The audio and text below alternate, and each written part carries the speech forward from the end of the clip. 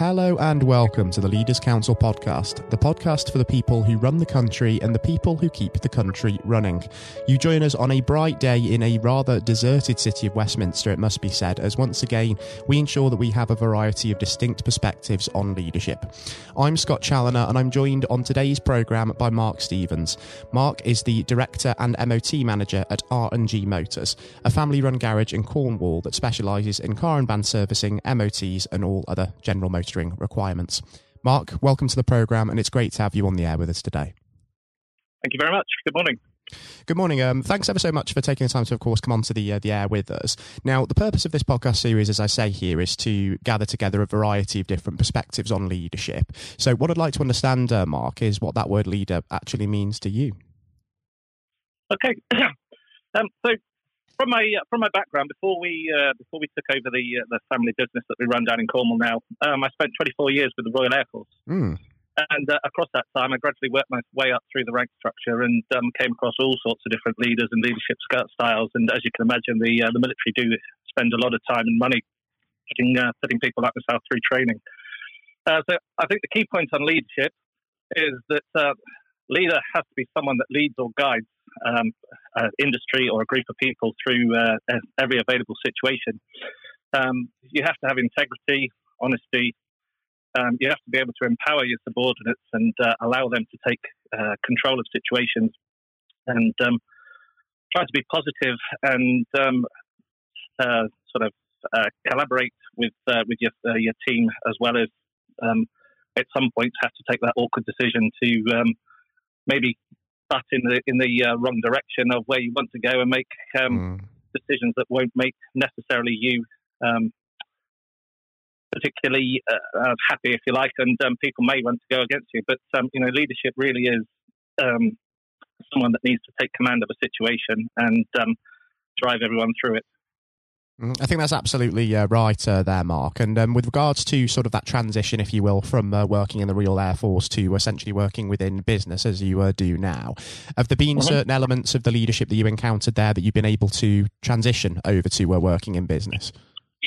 Yeah, certainly. I mean, I have a staff of 6 people that work for myself now, and as my wife keeps telling me that I'm no longer in the military, and perhaps the way that I would speak to and ask some of my subordinates from the military to do tasks, as opposed to the way that you can ask people in civilian streets, does differ quite dramatically. However, at the end of the day, someone does need to take responsibility for the whole situation. And I think if you're honest with people and kind with people and positive with people, and you empower them to take tasks on themselves, that really you do get the best out of people, and that the job will come through.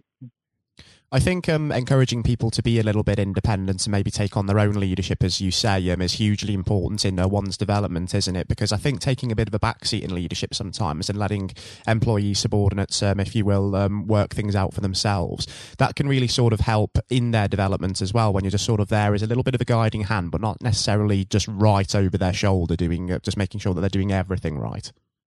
Yeah, certainly. I mean, at the moment we have an apprentice that works with us, and she's 2 years through her course. And sometimes it may feel a bit hard when she comes and asks you questions about different things. But as you said, if I gave her the answers, or some of my staff gave her the answers to every available question, then she's never going to learn anything for herself. So you do have to let people take their own action sometimes, and of course, they're not always going to work, and you have to embrace failures and manage the outcomes as well. It's not a blame situation. It's a way of life, really. Do you think it's really possible to actually be a good leader without going through that experience, as you say, of maybe trying a couple of things, maybe making 1 or 2 mistakes, then learning from those setbacks? Yeah, I mean, I think it's easy for people when there are mistakes made to want to blame people and think, there's a financial impact on that. There's a time impact on that.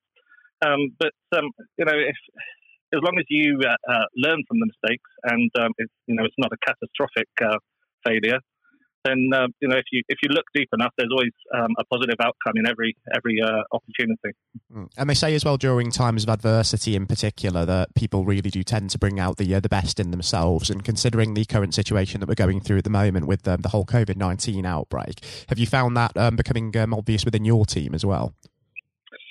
Yes, and people react to different situations and different crises in different manners completely.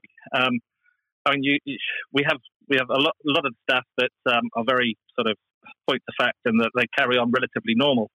And we have got some of our staff that are, well, to start off with, were really quite reticent to even come to work and were scared to go out, etc. But if you bow down and give over to every crisis, then the world will grind to a halt. You do have to carry on as best you can to overcome these situations.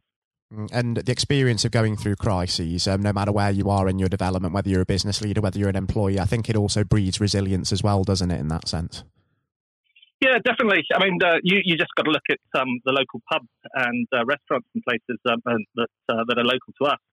Their income has shrunk dramatically due to the fact they can't be open. But they've overcome these situations and have gone into local deliveries of food. And there's a kids' play park just down the road from us that had a restaurant as well as a soft play area. And they've obviously had to let some of their staff go on the furlough scheme, but they are running the kitchens and delivering all over the local area, which you have to find, as I said, you have to find some bit of good to move forward in every situation. For certain, adaptability is so important for businesses and business leaders, especially during this time. And what's also important, as you've highlighted already there, Mark, is transparency as well and honesty. And that's something that's really come into the public eye at the moment with, of course, the different reactions as to how clear government guidelines and advice is. And that just highlights the importance of that transparency and that honesty as a leader, doesn't it? You've got to really, really be clear in the message that you give out, even if there's so much uncertainty that you might not be able to provide all of the answers that people are expecting of you. No, you're right, and I think honesty is the best policy in all these situations. I mean, you could ask any given people different questions, and as a very good friend of mine says, one of his statements is there's three stories to everyone's story.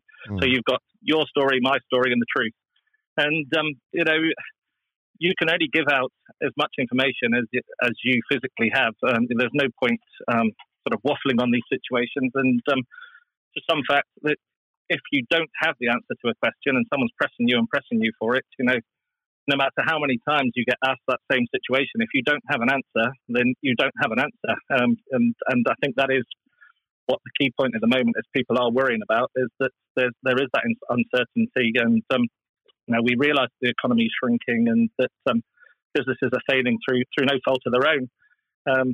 But if the government and anyone in leadership doesn't have the answer to your question, then they don't have the answer to your question. We're all in unforeseen and uncharted territory at the moment, and I think the best that people can do is just rely on the leadership that we have to be honest and true with us, and just go along with it and see where it all pans out.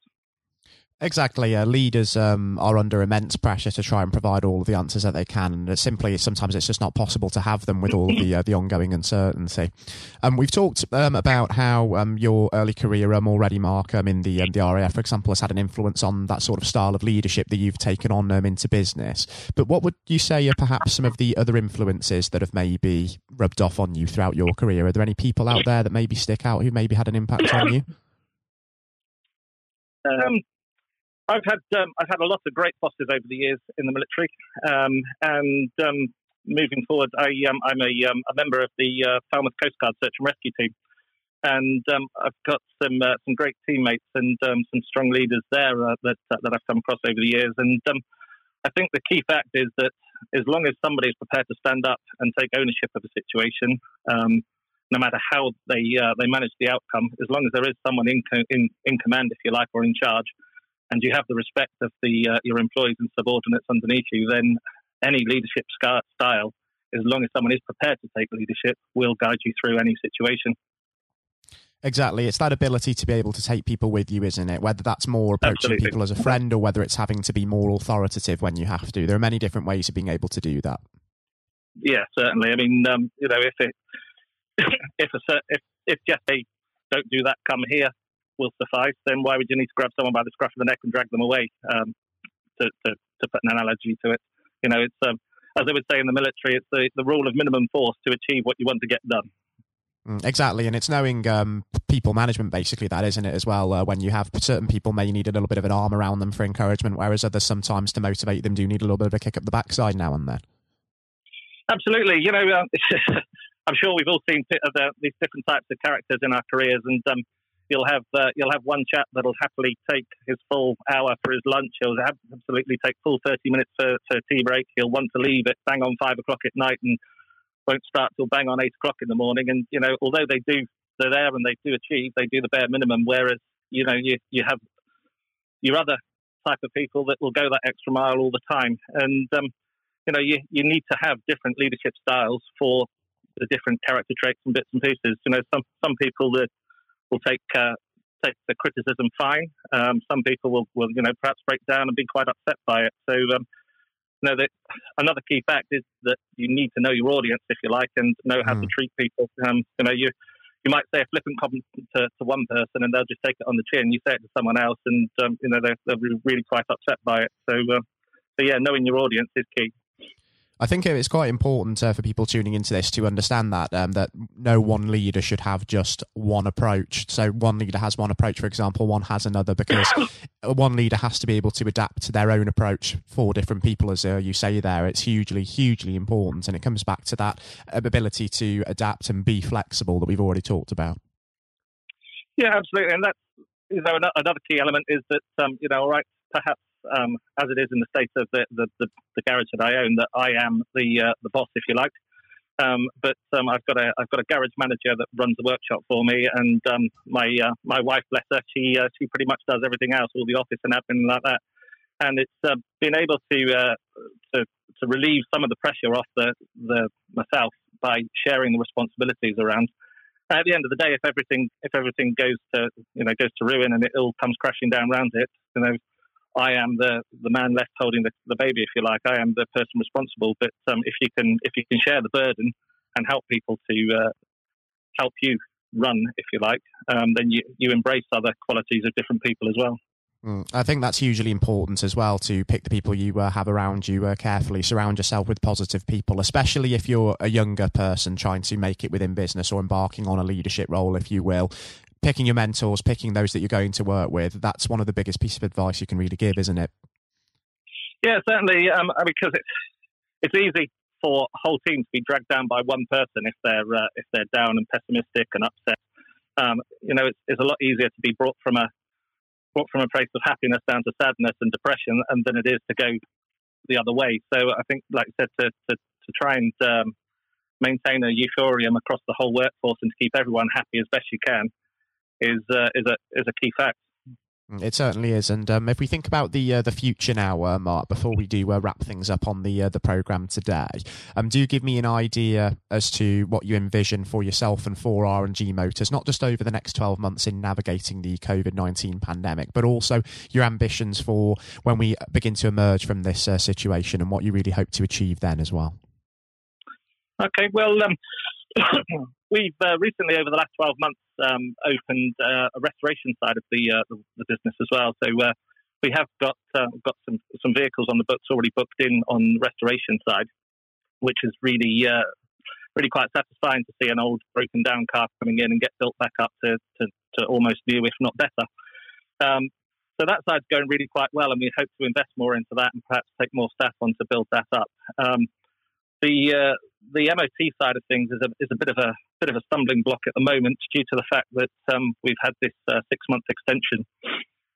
Now there's a lot of worry in the industry and with colleagues that work in the area as well, due to the fact that with a 6-month extension, all right, this year at the moment we've lost probably I would say 40 to 50% of our workload due to the MOTs not coming in.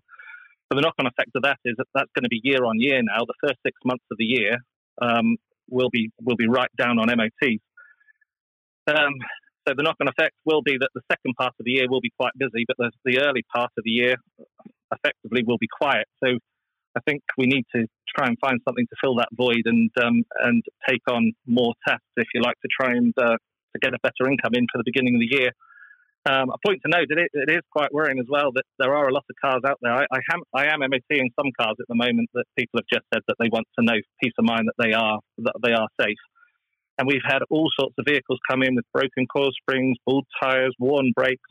And to the untrained person out there that has just got this message from the government that they can drive their car for an extra 6 months and don't worry about it, I really think that even if they don't get the vehicle MOT, they ought to take it to a testing station or somewhere like that locally. I know we do, and I know a lot of other garages in the area will happily take your car in and give it a free look over for you. But I'm sort of coming off track a little bit here, really. But for the future, I think if we do maintain the 6 month gap at the beginning of the year, then ourselves and other garages are going to have to look more closely into finding something else to take on in that beginning part of the year. I'm not 100% sure what it will be at the moment. Like I said, we've got the restoration side of the business building up, and hopefully that we can divert some of the skill set from the workshop across to help out in the restoration side. Long term, I'm hoping that the Port of Falmouth will open up soon, so we can get the boats in the water and get out and about and start enjoying ourselves a bit more. But we'll have to see how it goes, I'm afraid. Certainly, there's a lot of uncertainty, and it is changing times from the business point of view. It certainly seems, Mark, but there is some real ambition there, and I think once we start to see the fog lifting a little bit, we emerge from the pandemic and we start seeing some of those ideas behind the scenes coming to fruition. We can maybe even have you back on the programme for the listeners' benefit and just catch up on how the business is doing and how the market environment has changed in that respect. We are just about out of time today, unfortunately, but I have to say it's been a really insightful experience and also an absolute pleasure having you on the air with us. And thank you ever so much, Mark, for taking the time to come on and speak with me today. It's been an absolute pleasure. My pleasure. Thank you very much for your time, and take care of yourself, won't you? Likewise, Mark. Do take care and do stay safe. And for anybody listening, do heed the message. It really does make a difference in saving lives. Thanks ever so much, Mark. Okay, take care. God bless. Take care. That was Mark Stevens, the Director and MOT Manager at R&G Motors. Coming up next on the programme today, I'll be handing over to Jonathan White for his exclusive interview with England's 1966 Football World Cup hero, Sir Geoff Hurst. During his professional footballing career, Sir Geoff scored over 200 league goals for the likes of West Ham United and Stoke City, but most notably, he remains the only man to this day to have scored a hat-trick in the final of a World Cup, following his treble in England's 4-2 win over West Germany at the old Wembley Stadium 54 long years ago now. I hope you enjoy listening just as much as Jonathan enjoyed speaking with Sir Geoff, and that's coming up next. We're now joined, though, by former England footballer and still the only man to score a hat-trick in a World Cup final, Sir Geoff Hurst. Thank you very much for coming on today. You're welcome. You're welcome. Good afternoon. And perhaps I should start and get it over and done with. I know you must be bored with it, and you've probably been asked 1,000 times. But when you got out for a duck playing for Essex, Geoff, what was going through your head at the time? Well, of course, that's not one of the most asked questions I get. Oh, there are one or two people who are very familiar who do Google me, realise that I did score nothing for Essex. My only game for Essex first team when we played against Lancashire in Liverpool, a place called Egbert in Liverpool, many, many years ago, 1962, I think that was. So I didn't, I didn't really feel it at the time. It was lucky to be playing, I guess. There were one or two injuries. But the problem that I had was really messing about between the two sports. That was very detrimental to me over that period of time, being stuck between the two sports. And I think for those that don't know, there's another world that might exist where Sir Geoff Hurst was a first-class cricketer and not perhaps a footballer. But whether it's business or cricket or football, obviously the importance of leadership, it can't be understated, no matter what form that comes in. When you were at West Ham, Geoff, and when Ron Greenwood first came along, he made obviously some pretty radical changes. Was this a man that genuinely inspired confidence the first time you'd meet him? Absolutely. I mean, he was simply a fantastic coach. or teacher, if you like, at football. And the quite always mentioned when we talk about Ron Greenwood, Harry Redknapp, who was played under him and has been very successful as a player and the manager over many, many, many years. He's come across many coaches, of course, and managers during his time over years, I guess.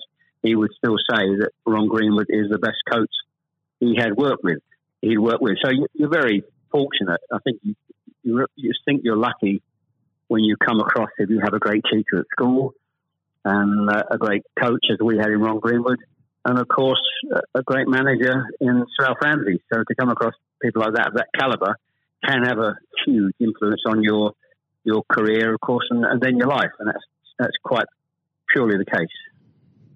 Absolutely. And in those early days at West Ham, with a manager like Ron there, it's also important to have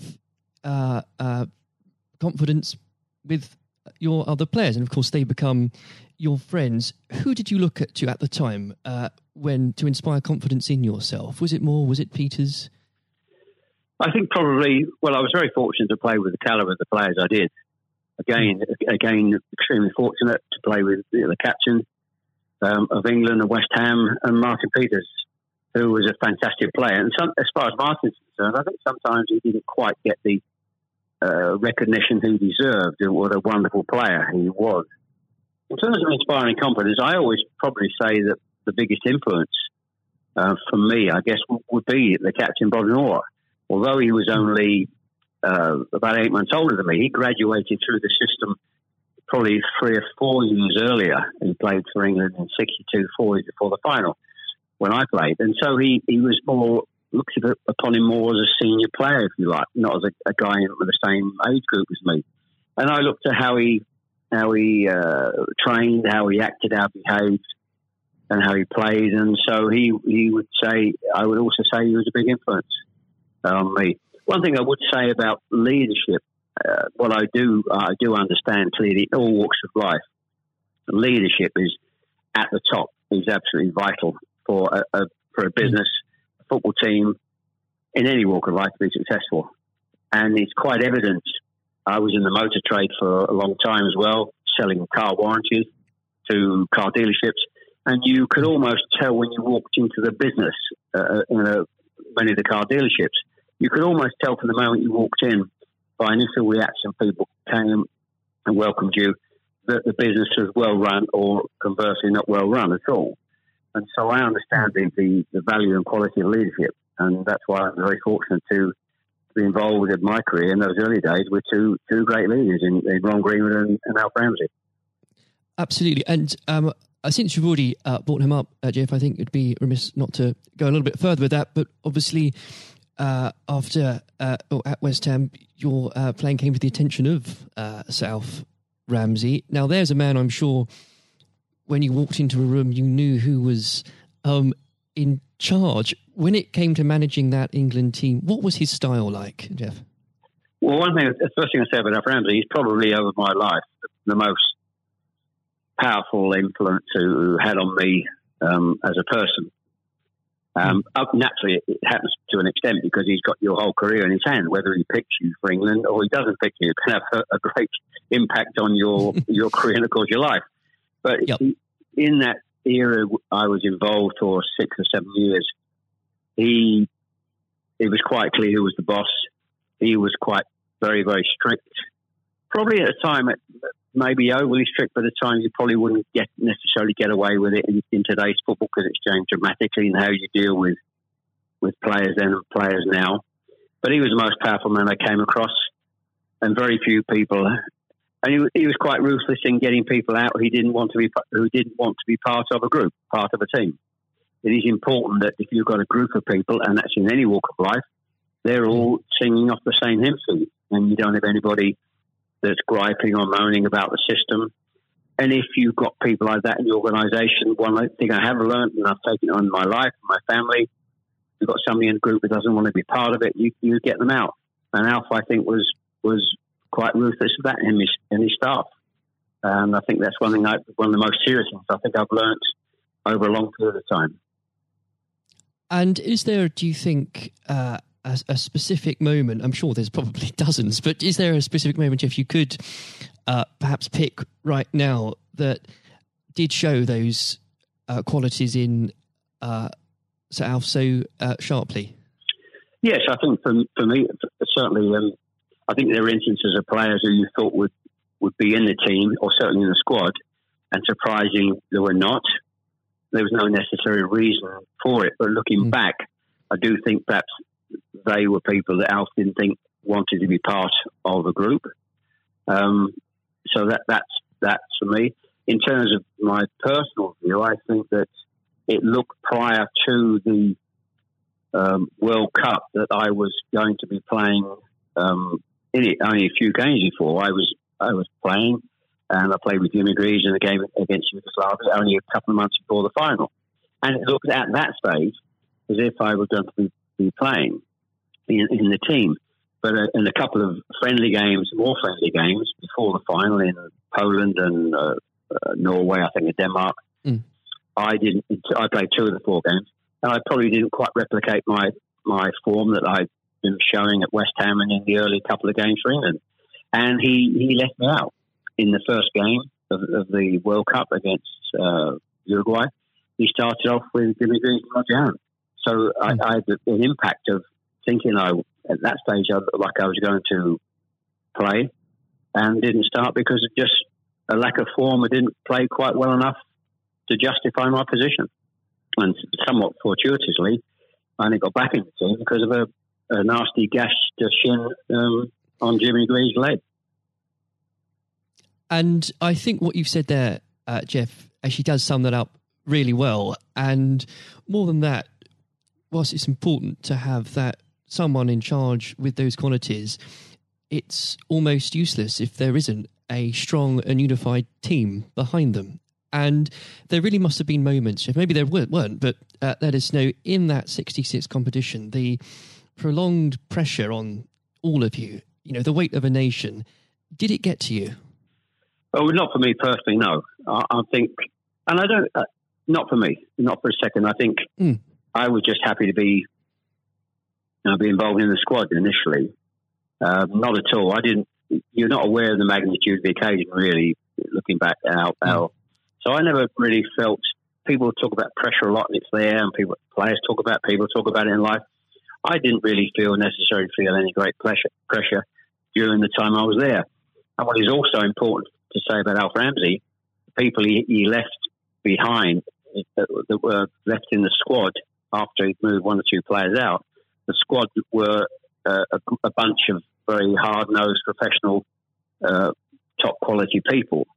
And that was, again, the leadership that Al showed. He got people in together that were very, very strong personally.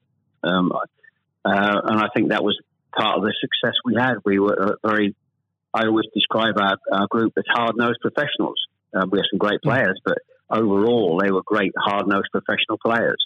And great quality people who we've kept in contact with, over the years. And Jeff, I've got to ask, and I'm not making this up, I've genuinely heard that people do ask you whether or not you realise there were people on the pitch at that moment. I imagine you were busy on something else. Well, I did some theatre shows last year, and they've gone fairly well, and we're going to do a series of theatre shows, in fact, starting this week, over the next 2 or 3 months. And at the end of the theatre shows, we have about 20 minutes where we allow the people in the audience to ask questions. And I won't mention both. They're too long to talk about both questions. The other one's a really stupid one. It's too long for me to tell you. It's absolutely ridiculous. But the other ridiculous question I get asked, did I realise there were people on the pitch? And of course, I jokingly say, yes, I was just about to shoot to score the goal. And I looked round, put my foot on the ball, and looked round for a little while and said, oh dear, there are 6 or 7 people running on the pitch. So I've been asked that once at one of the theatre shows. So I make a joke about that and saying, yes, I put my foot on the ball and waited to just have a glance round, Maybe it does prove there are things such as stupid questions, really. Oh, yeah, there certainly are. I've got another one which I won't bore you with. It won't be too long to tell you. I was in a Jersey or Channel Line, Jersey or Guernsey 2 or 3 years ago, and most stupid, irrelevant questions, absolutely nothing to do with football whatsoever, which was absolutely. But I can use that now because it is quite funny. Well, maybe another time then. But we. Well, you want me? I can tell you if you want. You got time? I can tell you if you want. Jeff, go on. Go. I think it would be silly if I said no at this point. Okay, so I was doing at a dinner in the Channel Lines, 300 or 400 people, black tie dinner, guest of honour. On this occasion, I was speaking for about 20 minutes, then allowing questions from the audience at the end of the evening. And there was usual football questions, and then all of a sudden I heard somebody at the back who asked a question. I didn't quite hear what he said. He didn't have the microphone with him, so I said, I didn't hear what he said. Can you please give this chap the microphone so I can hear clearly what he said? So the chap had the mic, and he said, when a turtle loses its shell, is it naked or is it homeless? Right. What a question. What a question. I think that would be definitely in the stupid category, wouldn't it? So we had a laugh about that. You've got to have a patient of a saint, I think, sometimes to put up with things like that. But then again, I found it amusing. I just found it amusing. In fact, some of the audience found it highly amusing as well. So it did make me laugh that day. If you can put up with my questions, you can probably put up with anything. But there would have become a point, though, Jeff, I think you were a young man when obviously this happened, when you must have realised that teammates, began looking at you for leadership. Is that something that occurred to you, or did you just realise that by one way or the other, people actually begin to look up for you for inspiration? Well, possibly. That's never really struck me until you've actually mentioned it now, quite frankly. It's a new question. Does anybody look up to me? I'm sure perhaps there are people who pay you compliments of fans of West Ham and Stoke, and of course England fans who I think probably it would be very immodest of me to suggest that I felt that somebody was looking to me for inspiration. You don't have to, but I will. It's okay for a third party to do it. Perhaps that may have been the case over the years. People look at you and maybe it has a helpful effect. But I do think you how you behave and set examples on and off the pitch, people must realise that has an influence. How you react and behave to situations on and off the field surely probably has an impact to younger players coming into the team latterly. And with that, looking at football today, is there anybody that you think particularly on the field or the sidelines that strikes you as someone with those qualities that you could identify in a natural leader? Well, current players, you mean?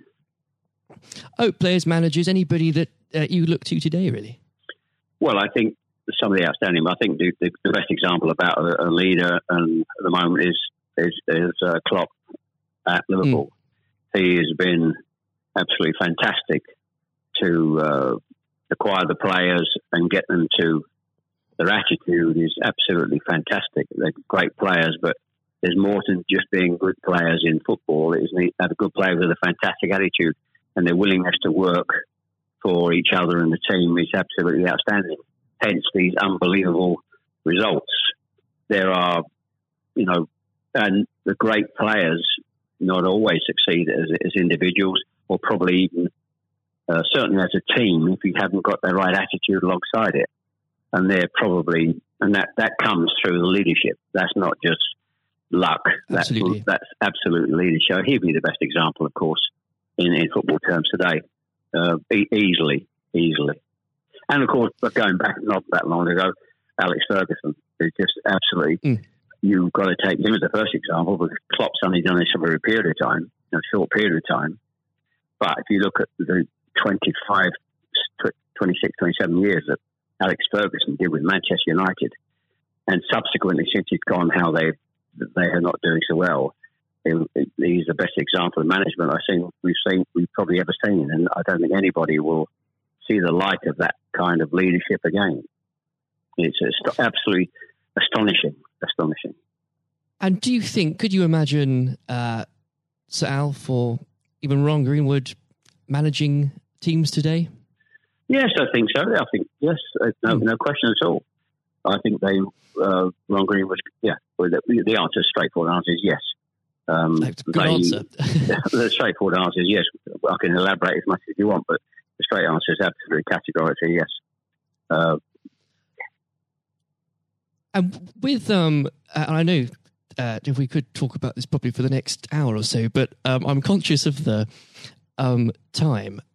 Looking back through your playing career, perhaps especially your time for England, who was it that struck you more than anyone else on the pitch that displayed qualities of not just leadership but companionship and level-headedness that you think that have stuck with you all these years later?